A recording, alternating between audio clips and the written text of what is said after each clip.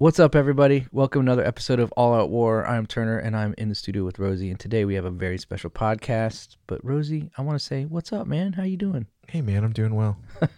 Good. Yeah. We took a week off. We had a lot going on, and I think this is only our second episode in the whole month of February. Yeah. So we've been pretty busy, both of us. We've got stuff going on. Yeah, our personal lives ramped up there for a while. Yeah. We're trying to weather that out and keep consistent on the podcast, and we've made promises to our listeners. We will do that. Yeah, we're gonna do it. Yeah. I'm doing a master's program, and That's stuff's right. going on. Yeah, and I mean, not that it's just my fault, but I'm just saying we got stuff going on. I know. We're getting busy. Yeah, that's right. And with this podcast, I think I have like four. This podcast isn't a job, but it's like a job a little bit. But it's like I went from like no job to like 4 jobs. Yeah. So that's been kind of crazy. Yeah. But yeah. So anyways, what do you know, man? Oh, hey, did you know that we developed a weapon? The United me and you? States. Oh, okay. Oh yeah, no, we. All out war Yeah, weapon. the all-out war weapon. So we invented the U.S. used I don't think they ever used it, Okay. but they developed a bomb that contained hibernating bats with fire attached to them. Fire hibernating bats. Yes. So they're like in a cocoon or something, and then listen to they this. emerge on Listen. fire. Listen to this. They were called bat bombs. It was invented by a Pennsylvania dentist All right. who was friends with Eleanor Roosevelt, who was first lady at the time. Yeah. So listen to this. Bat bombs were an experimental World War II weapon developed by the United States. The bomb consisted of a bomb-shaped casing with over 1,000 compartments, each containing a hibernating Mexican free-tailed bat with a small timed incendiary bomb attached. Oh my gosh. Dropped from a bomber at dawn, the casings would deploy a parachute in mid-flight and open to release the bats, which would then roost in eaves and attics in a 20 to 40 mile radius. Wow. The incendiaries would then start fires in inaccessible places in the largely wood and paper construction of the Japanese cities that were Wow. the weapon's intended target. Well, now that you explained it, that's actually really smart. That's brilliant. Yeah. Yeah. Bat bomb. Isn't that? Yeah. Because they said, most of the Japanese buildings are made out of paper, bamboo, and other highly flammable material. Yeah. So, yeah, it makes sense. You drop these bats, and all of a sudden they wake up, and they're like, whoa, we got to go Find a place to hide. hibernate. And Yeah. then the fire would start. And it's up high. It's yeah, not they'd going to go be up down in the top of the houses. Yeah. Yeah. the So you attics catch and the stuff. roof on fire. They would just burn them. Man, that's crazy. Yeah. That's crazy. That's a good did you know. I like that one. Yeah. Man, that's cool. So let's talk about our podcast episode today, because we're going to get into that in just a second. We have a special guest. Her name is Jessica Smith, and she is a yoga, meditation, Reiki expert, and she has an amazing testimony. And I just want to give a disclaimer before we start, because we experienced something that we have never experienced before in all of our episodes of the podcast, which we're in like the 70s now. And it was the most technical difficulties we've ever experienced. Like, we sometimes, like, obviously we've left in the podcast because we don't really edit them. Right. So you guys can hear when, like, all of a sudden someone goes in and out for like a minute, Yeah. and then we'll stop and go, hey, can you just repeat that? Like, you dropped the call dropped a little bit. It was a little wonky. Yeah. And then we just release, with that and that. But this took like 30 minutes. We tried so many different things to do, Yeah. like tons of different things. And we would get one that was working, and then it would just stop as soon as, we'd sit there like, okay, can you hear us? Okay. It works good. Everyone's talking. It sounds good. And then as soon as we get back into what we're going to talk about in the podcast, it just goes to crap. Yeah. As soon as we go hit record, things would just go weird. Yeah. And so here's what I'm suggesting right now. You need to hear this. Yes. Not you, Rosie. Whoever is within the earshot of this podcast right now, you need to hear this. And somebody needs to hear this information. about yoga. This potentially could set someone free from spiritual bondage that they don't even realize they're in spiritual bondage. Mm-hmm. And so I just want to say that I sense that it was a spiritual attack. And so we're going to say, hey, let's push back even harder. Yeah. Share this with somebody. Let them hear this amazing testimony, this story, and let them be set free in the name of Jesus, right? Yeah, sure. Yeah. So with that, I would say sit back, grab a coffee, and enjoy.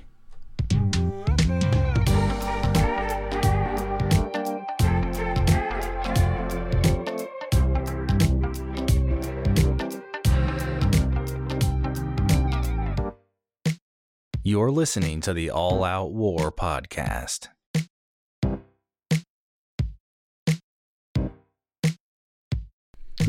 Well, hello, everybody. Welcome to another episode of All Out War. I am Turner, and I'm in the studio with Rosie. What's up, Rosie? Hey, what's up, man? We have a special guest on the line with us today. We're going to be talking with Jessica Smith. She's the author of a book called The Shattering, and she is what I would consider someone who is very experienced in yoga and some of the areas of New Age. And she has a wonderful website called truthbehindyoga.com. And I want to welcome on the podcast Jessica. Jessica, how are you today? I'm really good. Thanks, Turner. Thanks so much for having me on. It's an honor to be here. Oh, man. Well, it took a little bit, but we finally got you. I appreciate it. Yeah. So for our listeners, back in November, we started a series called New Age November. We kind of tagged it New Age November. And we had a whole series of topics we were going through. And we touched on some of the things that we're going to talk about a little bit with you today. And one of those things is, I'm just going to start off with the real basics with yoga. And you have a lot of experience with yoga. You studied it. You were an instructor. And so I wanted to just ask you to share with us a little bit about your journey, kind of how you ended up where you are today, if you don't mind. Sure. I'll do the nutshell version. Basically, yeah, I grew up in I'd say half Christian home. My mom was Christian. My dad was questionable. And I loved Jesus as a child. I gave my heart to him when I was younger. I loved praying. I loved reading my Bible. And as I grew older, long story short, popularity is really what it all boils down to. I wanted to feel cool and everything that comes along with that, partying and basically just slippery sloped away from the Lord, and into rebellion. And it was just after high school, one of my good friends was in a drunk driving accident, motorcycle accident. She was killed. And in the midst of my rebellion, it really made me forced me to think about, okay, what do I believe? Because I didn't know where she was. Do I believe the Bible or don't I? Is there a chance that she could be in this place called hell? I didn't know I didn't know what her beliefs were. I didn't know she'd ever put her trust in Jesus. I just didn't know. And I was just in turmoil. I just for days, I just cried. Where is she? Praying, where is she?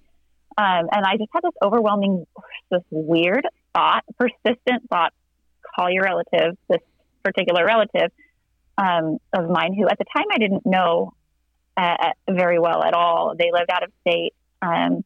And it was just this persistent thought. And so I didn't feel like talking to anybody at the time. So it was really weird that I listened to this persistent thought, but I finally did. I picked up the phone, got the phone number and called. And I did not know that my relative was a psychic and was involved in mediumship. And so I just they answered the phone and I said, just crying. It was kind of weird. I was just like, it's Jessica. My friend just passed away and I don't even know why I'm calling you, but I just want to know where she is. Like, totally a weird thing to say. But she immediately just calmed me and said, I just want to let you know that your friend, first she asked me what my friend's name was, and I told her, and she said, I just want to let you know that your friend is here with me now, and she wants to know if you have anything to ask her. And of course, now I know that was not my friend at all, but at the time, At the time, I really wanted to believe it. And also what happened that really convinced me that this was true, a true experience, is as soon as she started talking, as soon as she said that my friend was there with her right then, this energy just, it's the best way I can explain it, is just like this, like, there's like a physical energy of like peace and euphoria, like shot through the bottom of my feet and just like just shot through my body in waves. And I can't really explain it in words, like a lot of, like esoteric spiritual experiences. Sure. It's hard to explain in words, but I just thought, oh my goodness, here I've been, praying to God for days, what is truth? Where is my friend? And then here I'm having this experience that feels like love. And, I know that God is love. The Bible says God is love. So this feels like love. It must be God. Never mind that I was going outside of what God tells us in order to seek answers. I was disobeying his instruction, his word to us. His Bible is a guidebook to keep us safe. And I wasn't thinking about that. I knew that the Bible repeatedly warned against spiritists, mediums, speaking to the dead. But at the time, I just thought, well, that must be because it's not really real. But here I am having this experience that feels like, it feels very real, and it feels like love. And again, of course, if I would have looked into the Bible, I would realize that it's not because they're not real. It's because the Bible says clearly they are real. These are real things. It's very deceptive. The Bible says it all throughout the Old Testament and the New Testament. Ephesians 6:10-12 is very explicit about the fact that, we're in a battle, not against flesh and blood, but against the rulers and authorities and the powers of this dark world, and against the spiritual forces of evil in the heavenly realms. And what I was experiencing that day was these powers masking as light. And I had a choice at that time, after I got off the phone, which I proceeded to have a conversation with this spirit, the demonic spirit posing as my friend, who gave me very real facts about my friend's death that my relative could have not possibly known. So that also validated, this must be real because they're giving me real facts, not true. Real in the sense that it was very spiritual, but not on the side of the Lord, very demonic.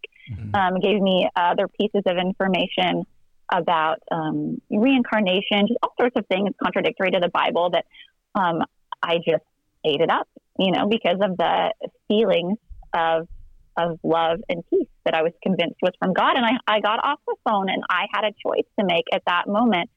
Do I believe my feelings? Do I trust this experience? Or do I believe what I know the Bible says? Don't go there. Don't mess with that stuff. Yeah. And I chose to believe my experience and my feelings. And that's really what set me on a trajectory of all things New Age. It just opened up this whole metaphysical section of the bookstore, if you will. Well, all of these things that seemed like secret wisdom. So my question is, was this spirit speaking through a person, or was it speaking to you in meditation, or how were you receiving this message? Sure. So at this time, this was being spoken to me through my relative. So my relative was saying, okay, your friend who just passed away is here with me now. What do you want to ask her? So I would ask my relative over the phone questions, and then my relative would say, okay, your friend says this. Wow. That's so crazy. Wow. Yeah. And it seemed very convincing because of the details and because of the physical energy that felt like peace and love, kind of waving through my body. I have a question. So did that feeling or that energy, was that just a initial, like when you got on the phone with your relative, was it just like that one time, or did it linger throughout the whole conversation? Did it leave? Did it come back you said it came kind of like in waves. So was that the whole time? It was there the whole time. Mm-hmm. And it was just like these like waves of euphoria is the best way I can explain it. Like waves of like what felt like peace and love. It was like this palpable energy. And that's a really good question. It was there the whole time. And then when I got off the phone, it started subsiding relatively quickly. One thing that another thing is when I got off the phone and I thought, I want to learn how I can do that. How I can help people, quote unquote, the way I felt that my relative had helped me. I want to learn how I could become a receiver of the spiritual realm, how I could communicate with them as well. And also to tap back into that feeling and that energy. I just thought like, gosh, is there any way to get that back? And what I'd almost like a drug in retrospect. The really interesting thing is as I deepened my meditation practice throughout the years, I did start tapping into versions of that same energy. As I went into deeply into meditation, I did tap back into versions of that. I guess this is kind of an odd question. So if you don't have an answer, that's totally okay. Well, I love odd questions. So you said you tapped into like versions of it, and maybe we can go into this deeper, but was it, I don't want to say, like, I know there's a term, this might sound totally out of left field, but I know that they call it like chasing the dragon, like going after that same initial, if you thought, I was going to say, I know drug addicts use this term as like the first time that they experience like the getting high for the first time, that they always say like they go back and continuously try to get the same feeling as that initial high, and they never are able to get it. And so it just kind of struck me as kind of interesting when you said you got back into similar feelings of that euphoric feeling. Did it ever reach the same level? I don't want to say like level of peace, I hear you. Or was it ever exactly the same, or was it different that you reached through meditation? Like, was it exactly the same? Was it different? Was it more powerful at times? Was it less? No, that's a great question. No, just different, not the same intensity as that initial time. Okay. Wow. Yeah. So so what happened was it piqued your interest into really, you wanted to know more and have that experience and and you actually had you had a great intention. You wanted to help other people. And I guess you're saying that you felt like you had found the answer you were looking for. Right. Yeah. I felt like, I'd been searching for answers, and this must be it, because it felt like love, even though it was completely contradictory to the Word of God. So how did you go from there into, like, what is the journey? You said you started getting into like deep meditation. Was that initially diving right into the meditation, or was there some searching as to I don't want to say, like, did you reach kind of trying out different kinds of stuff? Like, did you try Zen Buddhism and then found that their stuff wasn't quite like that, so you looked for something else, and you tried yoga, and then you tried different types of meditation? Or did you try a little bit of everything until you found what worked? Or like, what was that journey like after the phone call, the decision that you wanted to chase it, and then ultimately into the practice that you did? Yeah, great question. So at first, my interest was just, okay, how can I do that? How can I tap into the spiritual realm? How can I communicate with spirits? And, I spoke with my relative, and they told me that, the first thing that you need to, and lots of metaphysical and New Age books will tell you this too, the first thing that you need to do is, in order to be a receiver of the spiritual realm, is to start and develop a meditation practice. Now, this is really, really interesting. If I can go on a little rabbit trail here, because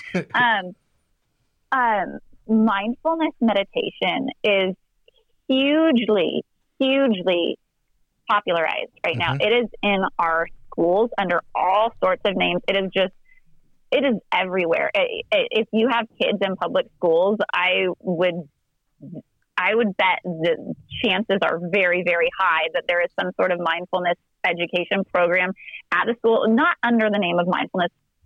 Of course, they mask it into all these little programs, Go Noodle and, different things that sound really fun and totally like void of any sort of spirituality at all. And then they slip it in these mindfulness practices. But I will tell you one thing, guys, beware, because these mindfulness meditation practices, anything that is a type of meditation that is focused on the breath. Oh, just notice your breath. How does that make you feel? Just think about the way that your breath is breathing. Anything like that. Any of those little things that like sound super harmless, like, oh, I'm just focusing. That's totally fine. It is not totally fine. I'm telling you, these are the beginning steps of the same type of meditation that I was told in order to become a receiver of the spiritual realm. Now, as Christians, we know that all things spiritual are not good.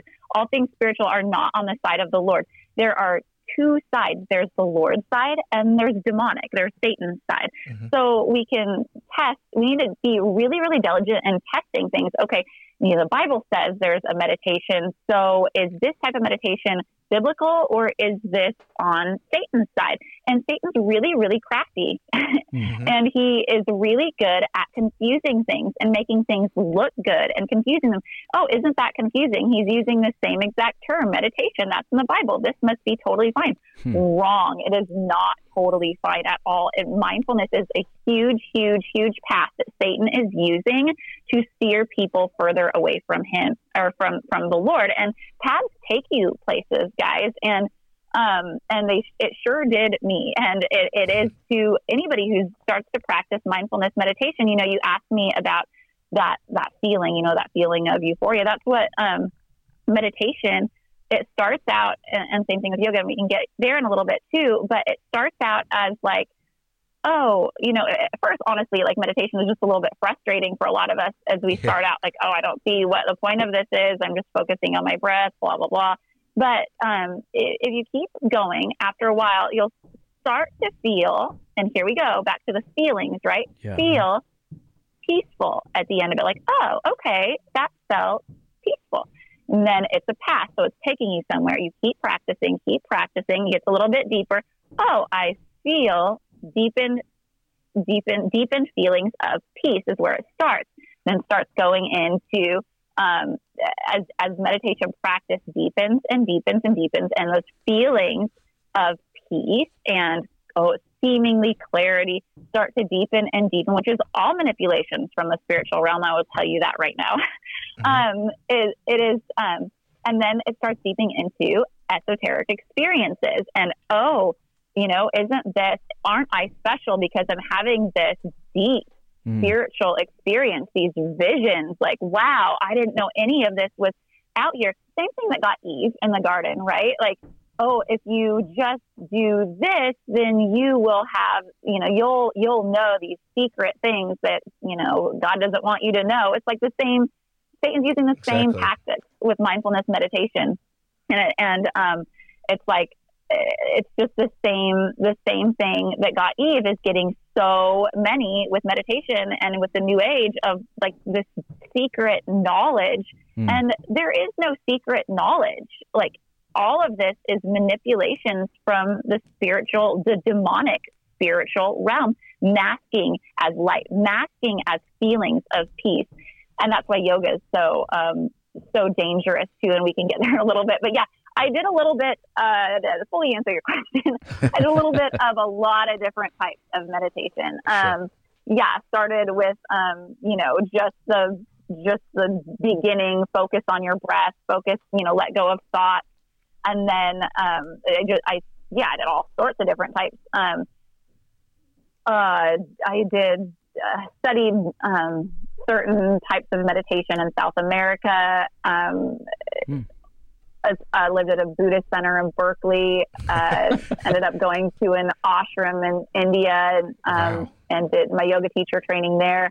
a lot of different types. Well, I viewed all different types, all these different paths as, all leading to the same goal, if you will. Like all these paths in my mind were just going up to truth, different paths of truth. Sure. So I wanted to, just try out as many, in my mind, they all work together.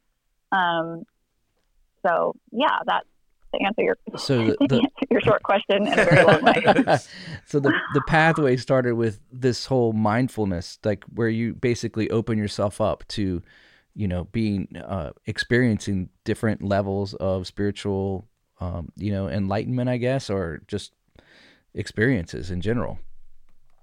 Sure. Yeah, absolutely. And the real slippery slope here is that intent is irrelevant. A lot of listeners might be listening to this thinking, I practice mindfulness meditation, but my intent wasn't like Jessica's. My Sure. intent wasn't to connect with the spiritual realm. One thing that I learned across varying traditions, from Buddhism to yogic traditions to other traditions, is that your intent is completely irrelevant. And that means no matter what you want to get out of it, or if you think it, quote, works or doesn't work or whatever, you engaging in the practice will activate the spiritual realm, whether you intend it to or not. Mm-hmm. And that is true of mindfulness meditation, and that is true of yoga. And again, going back to, a lot of people will say, well, that's fine because I'm just going to plug Jesus into it, right? Like, it's a spiritual practice. So this mindfulness meditation, I'll just focus on Jesus. Isn't that okay? And that is so not okay. Oh, that's so many levels. That's a great, because that was going to be a question I wanted to bring up to you. Is I see a lot of yoga happening in like church groups and stuff, and like people would say, well, I'm not focusing on anything. I'm focusing on Jesus when I do my yoga, and it's hard to defend. It's hard to come against someone they're stretching, they're focusing their thoughts on Jesus, as that is a bad thing. It's just hard to convince them that you don't know what you're getting into. How do you explain that to someone? Okay, there's a lot of places I want to go with that, but the first place I want to go with that, and this might come as a little bit of a shock, but bear with me, guys, and I'll explain why this is applicable as we go along, but why it's actually really, really applicable. Okay, are you guys familiar with the Ouija board? Yes. Yeah. Okay. If any of your listeners don't know what a Ouija board is, it's like it's a game packaged as a harmless game, I think by Milton Bradley or something like that, exactly. That's sold in stores all over the place as a harmless kid game or family game. Many of us who know what it is know that it's very much not harmless. It is a very real mode of connecting with the spiritual realm, the demonic spiritual realm. And what it is a little game, a little board that has letters on it and a little plastic game piece. And the players or practitioners place their hand on the little plastic game piece, and they ask a question. And the placing the fingers on the game piece activates the spiritual realm, whether the person intends it to or not. But the fact that you can be a kid and not believing that it works or whatever, not even believing it, it's just thinking it's a silly, whatever you think about it, it really doesn't matter. When you place your fingers on it, it activates and invites and invokes the demonic spiritual realm, and you don't have any control over that. And it doesn't matter if you play worship music in the background, and it doesn't matter if you say, hey, Jesus, we want to ask you the questions through the Ouija board. Jesus is not going to meet you in a Ouija board, and he's not going to meet you in a yoga session. And here is why. Yoga is much like a Ouija board. Its whole purpose, right? Its whole purpose is to communicate and commune with the spiritual realm, the demonic spiritual realm. And how do we know we can't plug Jesus into it? Because we can look at what a Ouija board is, we can look at what yoga is, and we can compare it through the lens of Scripture. Are they in alignment, or are they antithetical? And that's really what we need to be doing, guys. We cannot, especially in this day and age, Satan is so deceptive. We cannot base our decisions on how we feel, or what the doctor says, even, or what the magazine says, or what the Doctor Who and Who on this show and show says. We have got to take everything to the Word of God. And what does the Word of God say? Because otherwise we're outside of the Word of God, and we're really just opening ourselves up, and Satan's having a heyday. And he's doing it with mindfulness meditation, and he's doing it with the Ouija board, and he's doing it with yoga. So a lot of people don't know that yoga actually has its own spiritual text. So we can look up, okay, does yoga, we can look and see what it is, and we can put it against scripture. And a lot of people I know who are listening right now are thinking, okay, but this, I don't do that part. So none of what Jessica says is really even applying to me, because I don't do the spiritual part. I just do the poses. I'm going to tell you why that cannot be, guys. The same way as when you put your fingers on the game piece with the Ouija board that activates the spiritual realm, it's the same thing with yoga. When you put your body into the poses, it activates the spiritual realm in the same way. And this is not just my opinion. Listen to this. I'm going to tell you a quote from, and yoga gurus know this. Anybody who knows the reality of yoga knows this, whether they're going to admit it or not. Some do, and some might not. I would say the majority of teachers in Western culture don't even have a clue what they're teaching. But anybody who knows the reality of yoga knows this is true. Listen to this, what this yoga guru says. This is, his name is Manju Jois. He's talking about his father, who was hugely instrumental, and he's very famous, hugely instrumental in bringing yoga to the West. Now, he's talking about his dad, and he says his philosophy is that yoga would take you automatically to the meditative state. You see, that's how it will draw you into the spiritual path. Listen to this. He says, that's why he says the yoga asanas, or the poses, are important. Okay, listen, guys, don't miss this part. He says the yoga poses are important. You just do. Don't talk about the philosophy. 99% practice and 1% philosophy. That's what he taught. Now listen to this. He says, I'm quoting here, you just keep doing it, keep doing it, keep doing it. Then slowly talking about the spiritual, it will start opening up inside of you. He's saying you just do the poses, and then slowly the spiritual will start opening up inside of you. And another really interesting thing is this is not, if a yoga guru coming out and saying that is not quite enough, I want to tell you another really interesting study that just recently came out a few years ago in the Journal of Health Psychology, and this is really telling. And I think you guys are going to find this really interesting. This is a totally secular study. It was looking at why people start yoga and why they keep doing it over time. That's what they were interested in looking at. So. What it found was that most people, as we could probably guess, most people start yoga for exercise purposes. Most people weren't going into yoga, it found, saying, I want something deep and spiritual. Some people were, but most people start it because it's at their gym. It's, it's for health purposes. Now listen to this, because this is very telling. Over 62% of students and 85% of teachers reported changing their primary reason for practicing over time. What did their reason change to? For both, the top reason was spirituality. Now, why is that important? Who cares? The reason why that's important, guys, is because you don't see that with running. You don't see it with pole jumping or swimming or riding horses or golf or any other activity that is not spiritual to the core. This study is saying the exact same thing that Manju Jois was talking about. It's saying you start out and you just get them to do it. Doesn't matter why they're doing it, but over time, they're going to start, the spiritual is going to start opening up. And the last thing I want to say, just along that, just in support of that, is Candy Gunther Brown is just this brilliant professor of religious studies at Indiana University. She did her undergrad, master's, doctorate work at Harvard. She's dedicated her a ton of her life to studying this type of stuff. And brilliant lady. She's written numerous works on it.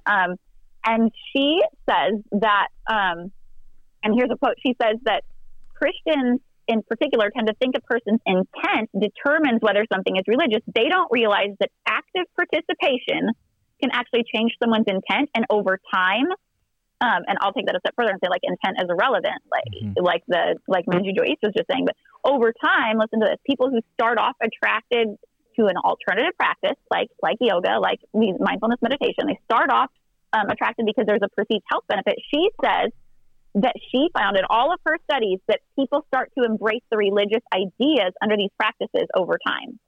So they start for one thing, or for exercise, and over time it shifts and it switches. Now, what are these religious practices that are, the ideas underneath? Well, we can get into that if you guys want to, but I just thought that was really interesting. Yeah, that absolutely blows my mind, because I know some cursory stuff about yoga, and I was going to say that like my the extent of like the apologetics against it was that I was going to say, I think I said it, we did like a podcast about this earlier, and I had said, basically that some Christian would say, oh, I'm just doing it because downward dog, like my physical therapist said, that helps my back or something like that. So that's really mind-blowing to me that just doing the action, just the pose itself still had there's absolutely no way that it can be decoupled from the religious thing. That just blew my mind. And I was thinking of, since you brought up the example of like the Ouija board, is that, I'm not exactly sure. I think it was at the turn of the 20th century, the early 1900s, when Milton Bradley came out with that. It maybe, plus or minus 20, 30 years or something like that. I know it's been around for a while, but it seems like people, I guess I've seen, sometimes I could just get into modes and I'll watch videos on YouTube of like people doing crazy stuff, or scary video compilations, and I've seen videos where people have made their own Ouija boards and they still have stuff that happens. So I was going to say, like, even the mode itself of, if you didn't buy the licensed official branded Ouija board and you just made a copy of it with like a piece of paper and a cup or something like that, as soon as they like put their fingers to it and engage in the act, regardless of the instrument in this case, it still is opening it up, because you're doing the same thing. It's a Ouija board, just not the official version of it. And I don't know, I was just thinking that it's like a doorknob. Yeah, it just works. Dangerous. Yeah. And man, that just, I really appreciate that you brought that up, that the poses themselves actually bring people to it. Because I guess it's like you could have all the intention, if you're walking around knocking on a front door looking for Jesus. You're like, hey, I heard there's some spiritual entity at this house, and someone told me Jesus is here, so I'm just going to go ahead and open the door. And even if your intent is to find Jesus behind it, it doesn't mean that he is there, especially if he's said he's not going to be there. Right. Right. If you know that exactly. there's no way that he could live in this house, regardless of you trying to be pure and reach out to him, you open the door and it's, you can't do anything. I just really appreciated that you talked about that. That was mind blowing. So I'm going to be honest with you right here. I've never done yoga. I think I may have like attempted it one time, like 25, 30 years ago or whatever. But so I'm not like that. I'm not in that realm of health. I'm relatively healthy, but does someone, like when you would practice yoga, when you were doing your meditation, this would be the pathway that you would begin to have these experiences where you were feeling the warmth and the the spiritual experiences was through that, right? Is that what you were saying? Sure, that's one way. Yep, absolutely. Yeah, yoga was definitely one way. And that's kind of what he was saying in that quote too. Like, yoga takes you automatically to that meditative path, right? Okay. Like, yoga is movement meditation. There's all sorts of types of New Age meditation, and that can be confusing. We could do a whole other other podcast on the difference between biblical meditation and the deceptive meditation. But just in a nutshell, just for your listeners who are wondering, oh gosh, how do I know the difference? If you're interested, I did a full exhaustive study on my website of every time the word meditate comes up in the Bible, just so you guys can see. I put the Greek and the Hebrew and the context, just so you guys can see at a glance what God means by meditate. And every single time it's focused thought. It's so the difference would be, with God's version of meditation, we're reading His scripture and we're thinking about the meaning of it, and we're applying it to our lives, and we're looking up that, what is that word in Hebrew? What is that word in Greek? Can we get some more depth here? It's active thinking, whereas Satan's version is focusing on one thing and letting other thoughts go. So even if it's the word Jesus, this is where it gets tricky. This is where Satan tries to, confuse people, but don't be confused. It's not as confusing as he tries to make it out to be. Even if it's the word Jesus, even if it's, some feel good, warm and fuzzy Bible term like faith or whatever it is, if it's thinking about one word or even a verse, if it's just thinking about the words without the meaning, that is not biblical meditation at all. I was going to say, the way I heard, and you can correct me if I'm wrong, but I guess since I have you here and I'm going to ask, the thing I always heard about yoga was like what you said, the emptying of everything else and the focus. And that's why they start on the breath, because you can focus on like a tangible thing and let the goal is to empty, I guess at a deeper level, as far as what I know from like the religious aspect, is you're trying to empty yourself so that you can like become, I can't remember the term, one with, the say like Christ consciousness, I know is like that, or like the global thing, and you're trying to lose the personal your ego, trying to like your ego death and have all that kind of stuff. And I was gonna say, I love that.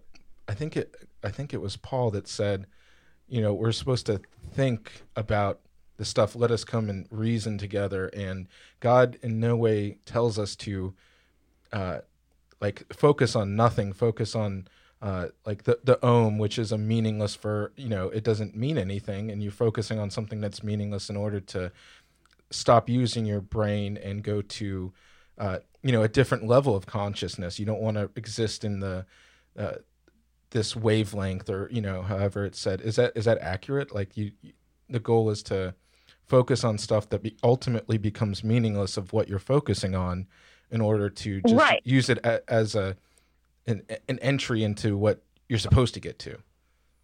Right. Well, yeah, and it's you were searching for that term because it's called lots of different things depending on the tradition. But yeah, it's like the divine consciousness. It's the it's all there's. We could go on and on about all the different names that it's called. But basically, a teacher when I explained it to me when I was living at the Buddhist Center like this, like basically. Their idea is we all came from this consciousness or whatever word you want to call it, right? We all came from God. We all were God, whatever you want to call that, whatever tradition. And we all became separated. So it's like, think of it like this God consciousness, and their perspective is like the ocean, and then we became like a raindrop, and our whole goal is to soak back into the ocean, to become God. And that's what yoga means. It actually means to yoke. And we're often told in our society that means to, yoke together your body and your mind and your spirit. And doesn't that sound lovely? That is not true. That is not what it means. It means to yoke with this consciousness. Now, this is to become one with, in the sense that a raindrop becomes one with a mud puddle, like soaking in, you no longer exist. You are now God, as you were supposed to be. Like, we are not God, guys. We never were, and we never will be. And the Bible is very, very clear on that. And you mentioned Om, and you mentioned what a lot of people, what Satan wants you to think is that Om doesn't have any meaning to it. That's what we're told, right? That's what we're told in classes, that just say this mantra, just say this down because it doesn't have any meaning. That's not true either. I mentioned that yoga has its own spiritual text. It reads as an outline for sorcery. It actually outlines what Om is, and Om actually is the sound, and the symbol of Om is the symbol. Om is actually the sound and symbol representation for the pagan god of yoga. The Yoga Sutras say this specifically. Wow. This is what Om is. It says that chanting this will invoke this, and it names the pagan god. Wow. Now, right? Basically, the whole purpose of yoga, like I mentioned, is to yoke with the spiritual realm, and the Yoga Sutras like outline that's the whole purpose is to yoke with that pagan god, that idea of that pagan god. Now we can see, if this is something that we can plug Jesus into, then excuse me, then we will be able to take the text of yoga and plug, put it side by side with Scripture, and it should be able to stand up to Scripture. It should be in alignment, right? Well, it clearly doesn't. And again, I'm going to reference my website because we could spend the rest of the hour just going over that. And I don't ever get too much into the pagan spiritual teachings, just because the Bible warns us, guys, in numerous places. Deuteronomy 12:30, Romans 16:19. The Lord warns us not to get too ensnared into looking into pagan teachings. I mean, it serves a purpose, right? So we can look at it and we can see clearly, okay, this is clearly antithetical to the Bible. But he warns us not to become ensnared by other teachings, because it's supposed to be a trap, right? Satan's trying to make it look, and there's all sorts of good flowery things in there, and then he just slips in things like all sorts of things that are completely contradictory to the word of God. But that's the way Satan does it. He slips it in among all sorts of other flowery language that sounds good. Right. So it's meant to be a trap. But what I did on my website, if you guys are interested, which I recommend if you are all interested, it's truthfindyoga.com. And there's a lot of the verses from the Yoga Sutras, and just I'd say side by side, but it's actually above and below, just comparing. This is what the Yoga Sutras say. This is what the Bible says. This is what the Yoga Sutras say. This is what the Bible says. And clearly, time and time again, it is clearly antithetical. Rosie, you were talking about, you're mentioning filling our mind, like Paul said, whatever's lovely, whatever's pure, fix your mind on these things, think on these things. And he's literally giving a command in Scripture for how a believer is to actually fill their mind up and what they're to be focused on, and what their meditation, and even David said, "Let the meditation of my heart be pleasing to you, O Lord." And what I was thinking about there was when you empty out, and you were talking about, and in particular when you were talking about how Satan has these flowery language or whatever, you just have to go back to Genesis, and the very first lie that he spoke to Eve, with Adam and Eve, was a partial truth. It wasn't an outright lie. So there was, what did God really say? And he kind of twisted it just enough to where it sounded a lot like what he said, but what really wasn't.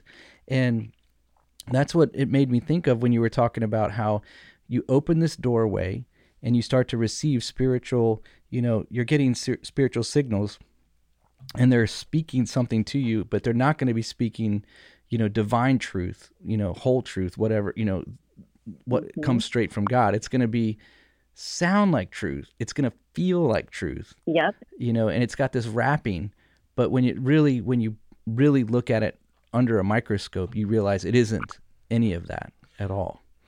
Yeah, exactly. The microscope with the lens of the Word of God, and that's the microscope we need.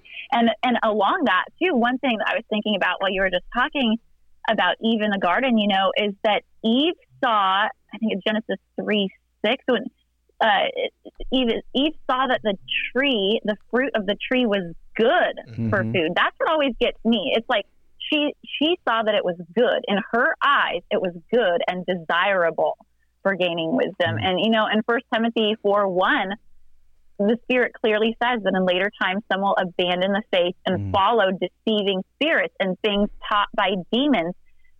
Satan's not going to put up a big, red neon sign playing demonic music saying, hey, Christians, come invoke your demons this way, because nobody's going to do that. Well, no Christians are going to do that, but hopefully, this verse in 1 Timothy 4:1 is saying some will abandon the faith and follow deceiving spirits. Yeah. That means these are Christians he's talking about, people who are abandoning the faith, or people who are, claiming to be Christians, or people who are, attempting to follow this path and are following deceiving spirits. Well, deceiving means that they're deceiving. Like it's a deception. It's sneaky. It's tricky. So we've got to be diligent in searching the Word of God and being open to these things, and not just saying like, oh, well, I like the way it makes me feel, so I'm going to do it anyway. Like, okay, let's seek God on this. Let's seek His scriptures on this, because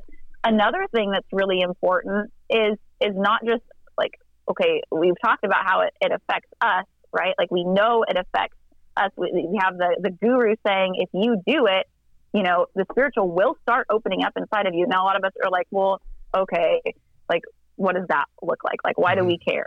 Well, for a lot of reasons, it looks a lot of different ways. The Lord tells us, we reap what we sow. We're going to either reap spiritual blessings if we're sowing acts that are actually biblical, or we're going to be sowing really gnarly outcomes, and they're going to manifest in ways that's the tricky thing, guys. It's going to manifest in ways that you're not even going to connect it to it. And that's what just breaks my heart, because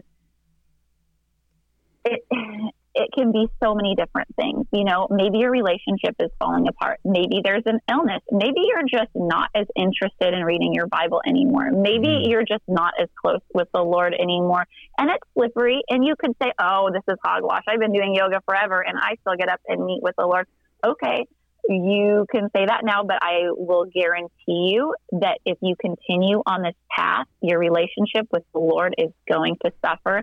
And you will also suffer in other ways. And it might be health. It might be, I don't know exactly what way it will manifest in your life, but I guarantee you it will. And even if you want to take all that aside, all of the way it affects you, there's one other thing that I think is really important to consider, guys. And that is that God calls us to what? He calls us to be His ambassadors for Him. And he tells us in 2 Corinthians 5:18-20 that we have an obligation to do our best not to misrepresent Him. He calls us His ambassadors, right? So what is this? If we are doing this practice, we're putting our stamp of approval on it. And I want you to consider something like, what if there's somebody not unlike myself, or someone who is just searching for truth? Is it the Bible? Is it Jesus? Is it something? Is it something else? I don't know, but I'm searching. And I've heard that yoga is spiritual, and this person who I know who is a strong Christian, they go to yoga classes, so surely there's not anything wrong with it spiritually, right? Or they wouldn't be going to it. And so they go to the yoga class and they think, oh, I love the way this makes me feel so peaceful afterwards, and so they keep going and they keep digging. Not to mention that this path is going to take them, they continue on it, the path is going to take them. Its purpose is to yoke with the demonic spiritual realm. It will take them away from the Lord. I guarantee you. And so now, by putting your stamp of approval on this person thinks that it's spiritually safe. It thinks it's in alignment with the Bible. They don't know.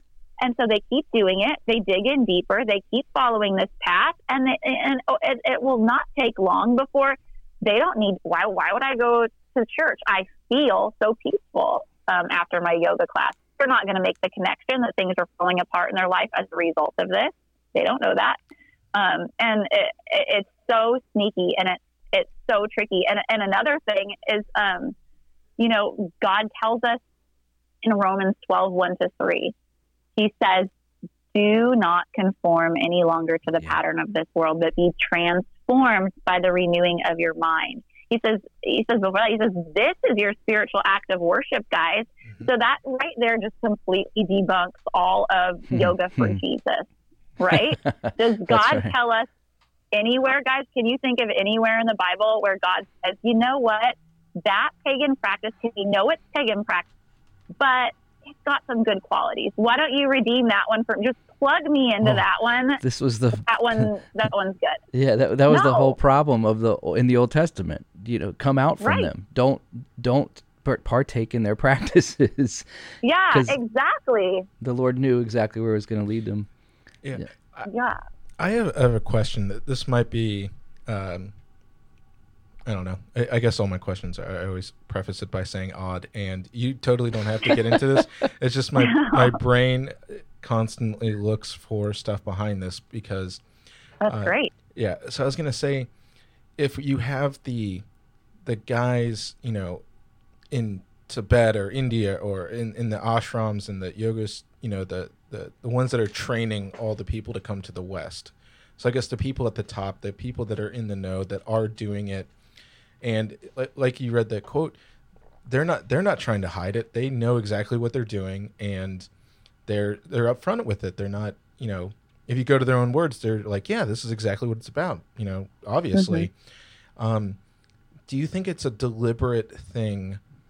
I don't want to say like a conspiracy, but I mean, it's a conspiracy from the devil. But I mean, in practice, do you think that there are people who know the actual spiritual thing behind it, like what all the stuff that you just said, like that you were aware of, that all of this stuff?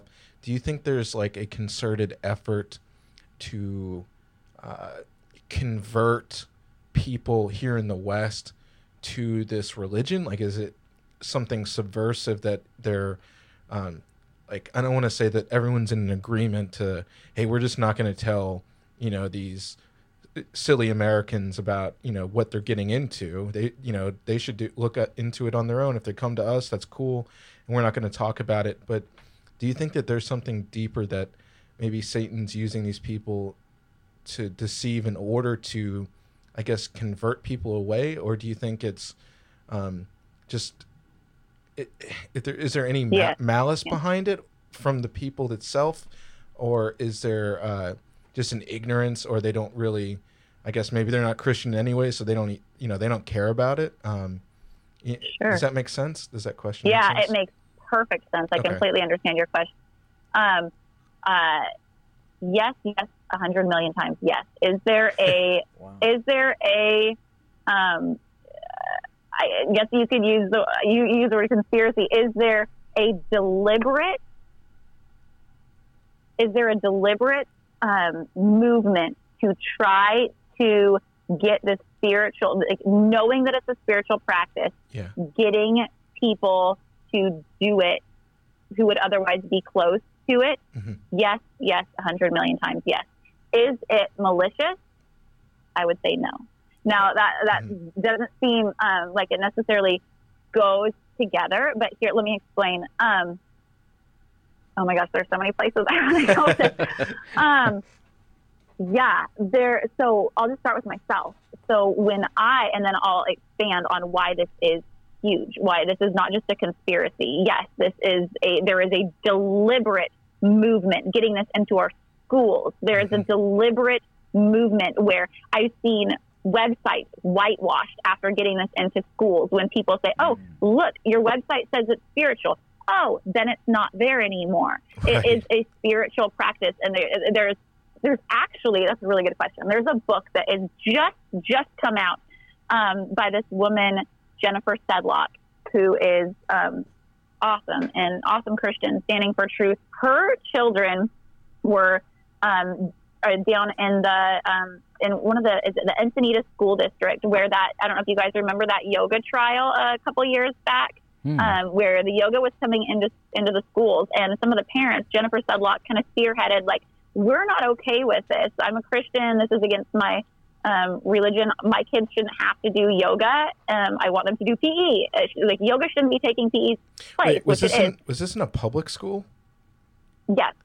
Whew. Yes. Yoga is in public schools all over this country, and you might not even know it. Your kids could be doing it, and you don't even know. Right. But it is just growing. There are all sorts of nonprofit organizations that have huge funding that are pushing this. They're giving. This is what happened at Encinitas, and it's what's happening do a Google search of yoga in schools, and you will see just a plethora of vomitous information about all of this, exactly what you're talking about. Like, there is a movement. There are multiple nonprofits with the whole purpose. Of course, they have to mask the spiritual. I mean, they are now that it's coming out in schools of, like, oh, this is spiritual. You said it was spiritual. We know that it's spiritual.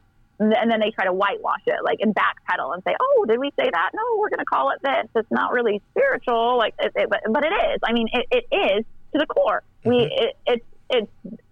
you have to do is just open your eyes and read, or it's what it is. Yeah. So yeah, there's all sorts of different nonprofits, like I said, that are moving there to push this into public schools. So they go in and they say, here, we'll give you this amount of money to if we can come in and implement this yoga program. And of course, most school districts need money, right? Yeah. So they'll take the money and they'll say, sure, you can do this trial yoga program in our school, and then they want to train the people to do and continue the yoga program after they leave. Their purpose is to just plant it, and so that's what they do. And so Jennifer Sedlock said, a couple of years ago when this happened in Encinitas, in her school district, she said no, and she took it to court, and then what happened in court was so disturbing that she wrote a book about it. She, and I'm sure she has, I think Candy Gunther Brown, that religious professor who I referenced, she just recently came out with another book. You guys might want to write these down, because if you're interested at all, get these books, because they go into a lot more details about this. Candy Gunther Brown's book that she just came out with, what's it called? Debating Yoga and Mindfulness in Public Schools. She talks all about this. This is like huge. It's a bit of, it reads as a research, like, she's a professor, right? So it's written as a work, as a study. Right. It has all sorts, hundreds and hundreds of pages of research showing how there is a deliberate movement to get yoga and mindfulness into public schools, and it's deceptive. The mindfulness is to is they call it self-Buddhism. The guy who started trying to get that into the schools was at this point in the podcast, we were running into some technical difficulties, and it's going to sound a little different, so we want to apologize for that, but just keep listening. Jessica, I just have one question for you. Is yoga big money? Yes, absolutely. I mean, from the classes to the clothing to the props, the mats, not to mention all of the big money behind these nonprofits that are pushing the yoga into public schools all throughout this country. Yoga is huge money. But I would say even beyond the money, the real motivation for this to be all over the place, even beyond the money, it's demonic. It's Satan's tactic. Satan doesn't care about the money. People do, sure, but I'd say people really think that they're helping, and that was what I fell into. These aren't malicious people. I'd say most of the time, in the sense, sure, they might be wiping their websites clean of it. They might be, trying to hide the fact that it's spiritual when it really is. but they're not doing it. If you can follow that, they're not doing it maliciously. Like, for example, what got me interested in yoga is when I attended a class and experienced I dropped really quickly into meditation, and I just thought, wow, what a great tool I could use in my tool belt to help reach people who would otherwise be closed off, like Christians, like people who would be closed to meditation practices. I thought, like, I specifically thought, yoga is in gyms, so people will be more likely to come and attend. At least it will be a little crack in there that I can start introducing meditation to them. Now, I wasn't malicious. I thought it's kind of like I want to help them because they don't know they need to be helped type of thing. I thought that it was a superior path to Christianity. I thought that it was going to help these people. And so that was the motivation. It's the same thing. Like, these people they really think yoga is going to help. Now, that's why they'll use whatever means in order to do that. Now, I'm sure there might be some people that they have different motivations than that. But I would say a lot of people, their hearts are in the right place. They're just completely misguided. And they're being used as tools by Satan. Yeah. Yeah, and I was gonna say, like, it makes sense in the same way that, like, someone who has a true like brand new believers, when they are first get saved, they can get super on fire, and they're and I don't mean this to disparage anyone that's like that, but I just have people in mind that it's just not my cup of tea, and I necessarily wasn't this, but they're the ones that are, telling everyone immediately, the cashier, when they're checking out at 7-Eleven, they're saying, hey, do you know Jesus, and trying to get into a conversation. And it's a genuine thing, because they have this, they can't, this transformative thing that's, so incredible in the feeling, and they just want everyone to share, just share it. Is it kind of that same way, like when you felt, that feeling, and you're just like, I want, this feeling is so good that everyone should be not like, it's not like we're going to force you to feel this way, but it's like everyone should know that this is available to them, and there's so much peace, and you just do it, like with some sort of genuineness that other people may not be aware that this is even a thing that they could, feel this peace and the serenity and all this stuff that comes with it. Like, is that kind of more of a fair thing that, like, yoga evangelism maybe is, like, to try to give them access to this tool or something like that? Kind of yes and no. I wouldn't really compare it to being on fire for the Lord, just because, like, the Lord calls us to be on fire for him. He doesn't want any lukewarm Christians. Yeah, if the Lord is putting it on your heart to, I totally hear what you're saying. Like, like, if the Lord's putting it on your heart to talk to the person at 7-Eleven, then maybe he has a purpose in it. You know what I mean? I think it's awesome if I know people like that, and I know some people can get turned away, but it's also like the Apostle Paul, like, everywhere he went, he was talking about Jesus, like that. I think it's awesome to be on fire for the Lord. But it's different in the sense, okay, we're going back to feelings. Like, is it that you want to share that feeling? This isn't, like, our relationship with the Lord is not about feelings. That's what we really need to understand. Our relationship with the Lord is about faith. I remember when I first became a Christian, and that concept, like, just completely, it had never crossed my mind, because in the New Age, like, everything was about feelings and experience, and that's what validated me that I was on the right path, right? How did it make me feel? What was my experience? Did I have an esoteric experience that validated that this is truth?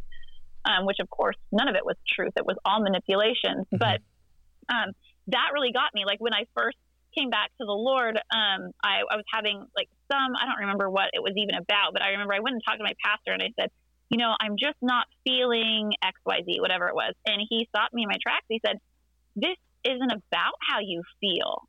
This is about your faith. Your walk with the Lord is about faith. Whether you feel warm and fuzzy, whether you're in a summer season or a winter season, whether you're feeling like you're floating on top of the world and you're hearing from the Lord and isn't it awesome and you're on fire, or if you're in a winter season and you're not hearing anything, and you're not feeling anything, your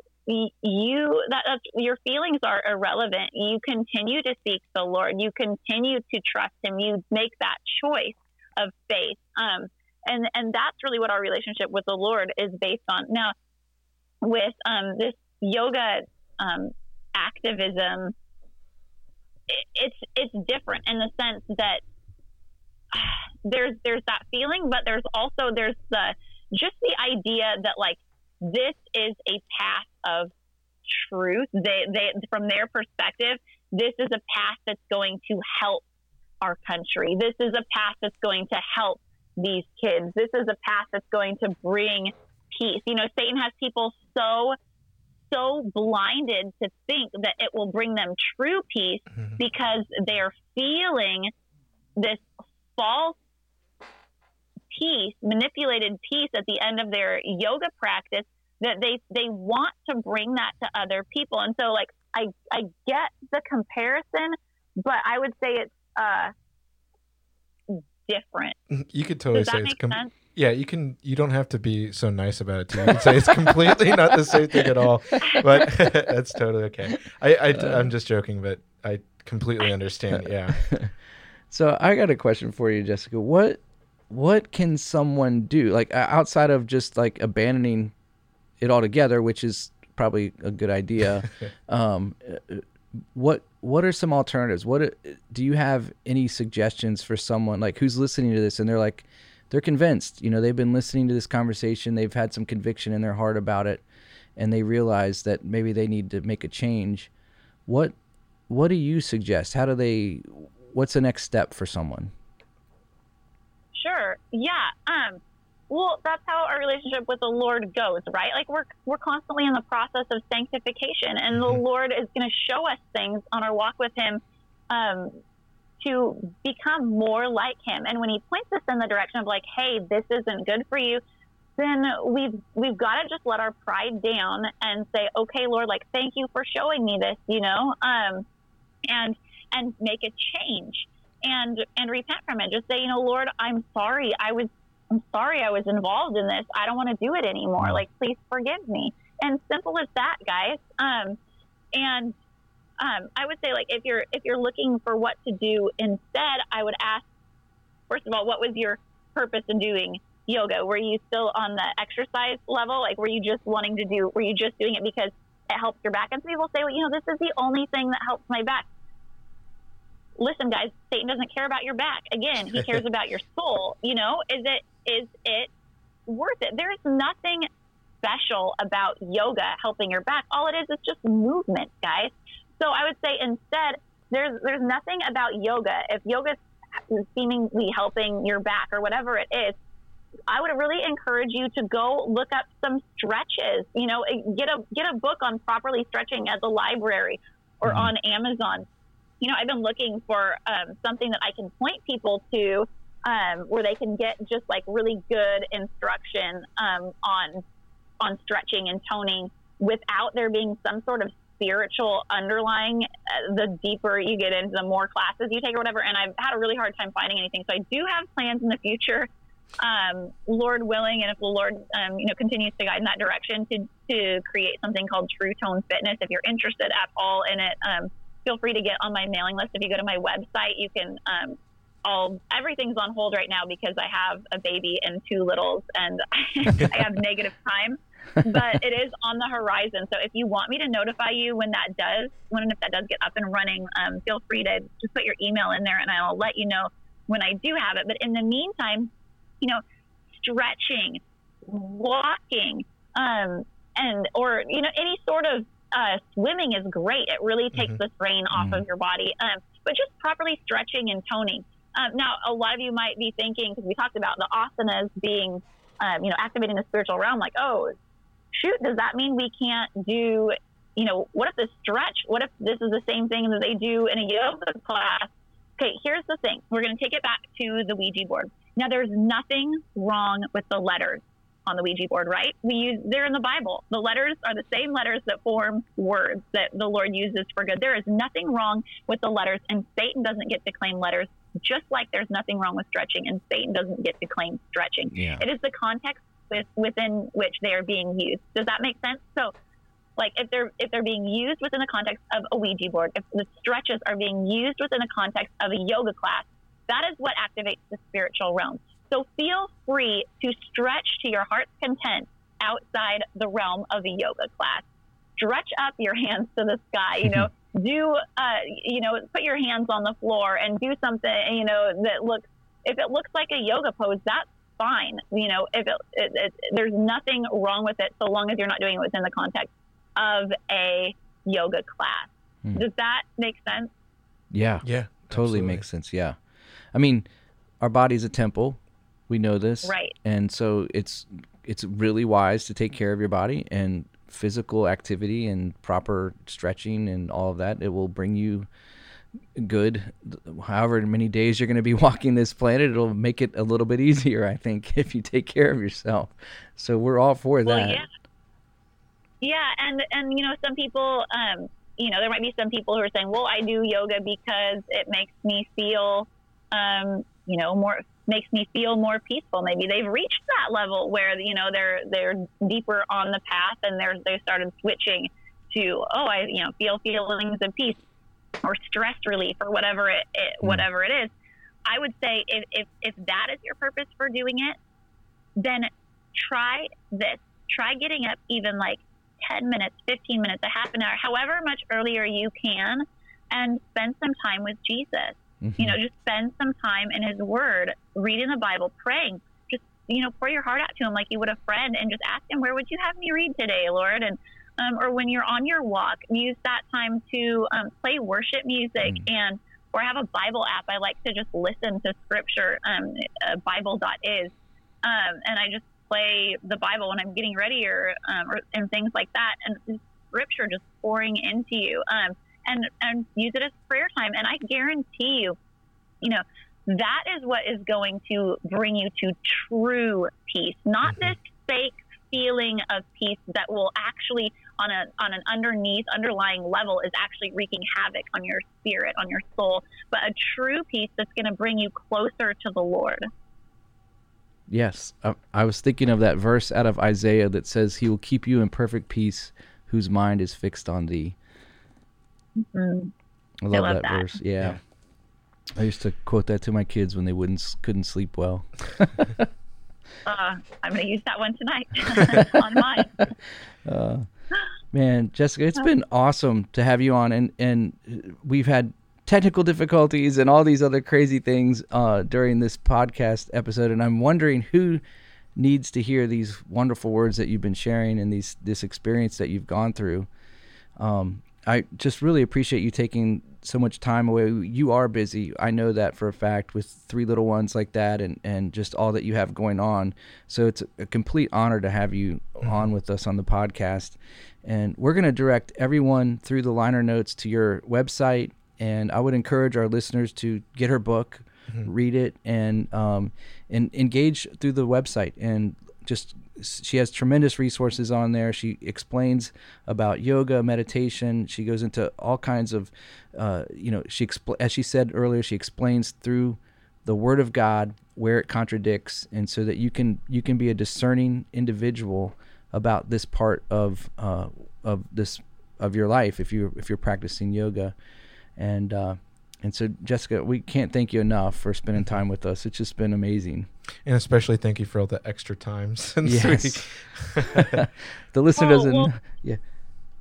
Thank you guys so much. I so appreciate what you guys are doing to just bring truth. It's so encouraging to me that there are others who are just dedicated to what's the Word of God say, not pop culture, not what sounds good or what feels good, but what does the word of God say? What does the Lord have for us? It's so, so encouraging. So thank you guys so much for everything that you do to bring truth out there to your listeners and to all of us. Oh, thank you. We try. Awesome. Well, maybe we'll get you on again. We'll make sure we get all these little bugs worked out, and we'll have you back on again, and we can talk about something, maybe some other stuff. How's that sound? Yeah, I would love that. That would be great. Thanks so much, guys. Yeah. Well, thanks again. We'll talk to you soon. Okay. All right. God bless. God bless you too. Bye.